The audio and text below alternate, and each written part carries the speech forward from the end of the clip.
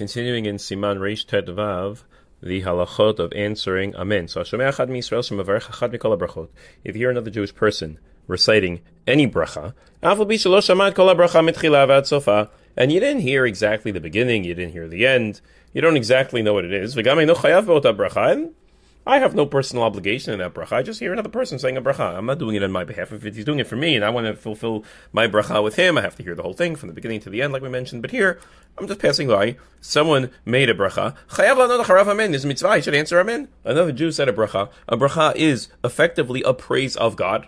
And therefore, we should answer amen. I approve, I agree, I support that notion, that idea, that praise that he said. Now, akuti is someone who was questionably Jewish at the time of the Mishnah would discuss, and apikoros is someone who doesn't necessarily believe in all of the fundamental principles of faith. He's a Jewish person, so then you cannot answer his bracha. Because he is Jewish, he needs to be held to a higher standard, and he's not exactly doing so. It's unclear what does he refer to when he's saying Baruch Atah Hashem. Meaning, I don't know what the person has in mind. How can I say Amen, which is a way of affirming that which the other person is saying, when I know that we don't really hold the same fundamental principles of faith? Now, we're talking about fundamentals here, not like fine distinctions, but fundamentals. And so the Yekut Yosef writes that nowadays, if you hear a bracha from someone who is Mechalel Shabbat nowadays, you still answer Amen, because we assume that even people are Mechalel Shabbat, unless you happen to know that they are what they call a Beshitanik, meaning he is someone who doesn't care, and he is against, and he's against, and he's against. Now, why is he making a bracha? I don't know.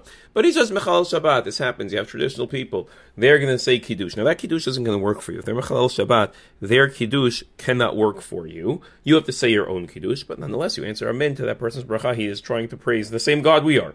He believes in the same God we are. He's just not following all of those rules. What about a non-Jew? If you hear a non-Jew reciting a bracha, now a bracha that we would say. So now it depends what type of a non-Jew we're talking about. Someone who is an Avodah Avodah Zarah, so then you do not answer Amen, and someone who is not, so then we would. According to the Rambam, Islam is not Avodah Zarah. They believe in the same God we do. They just have different understandings of what happened sequentially, but it's the same God.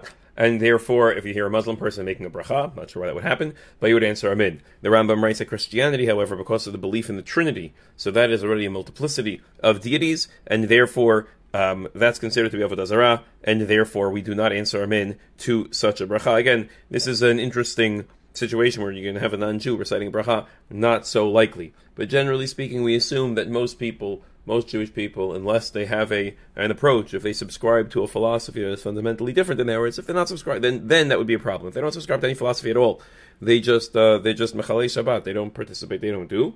So then we still answer Amen to their bracha, because they probably have in mind that which we have in mind as well. Have a wonderful day, and Shabbat Shalom.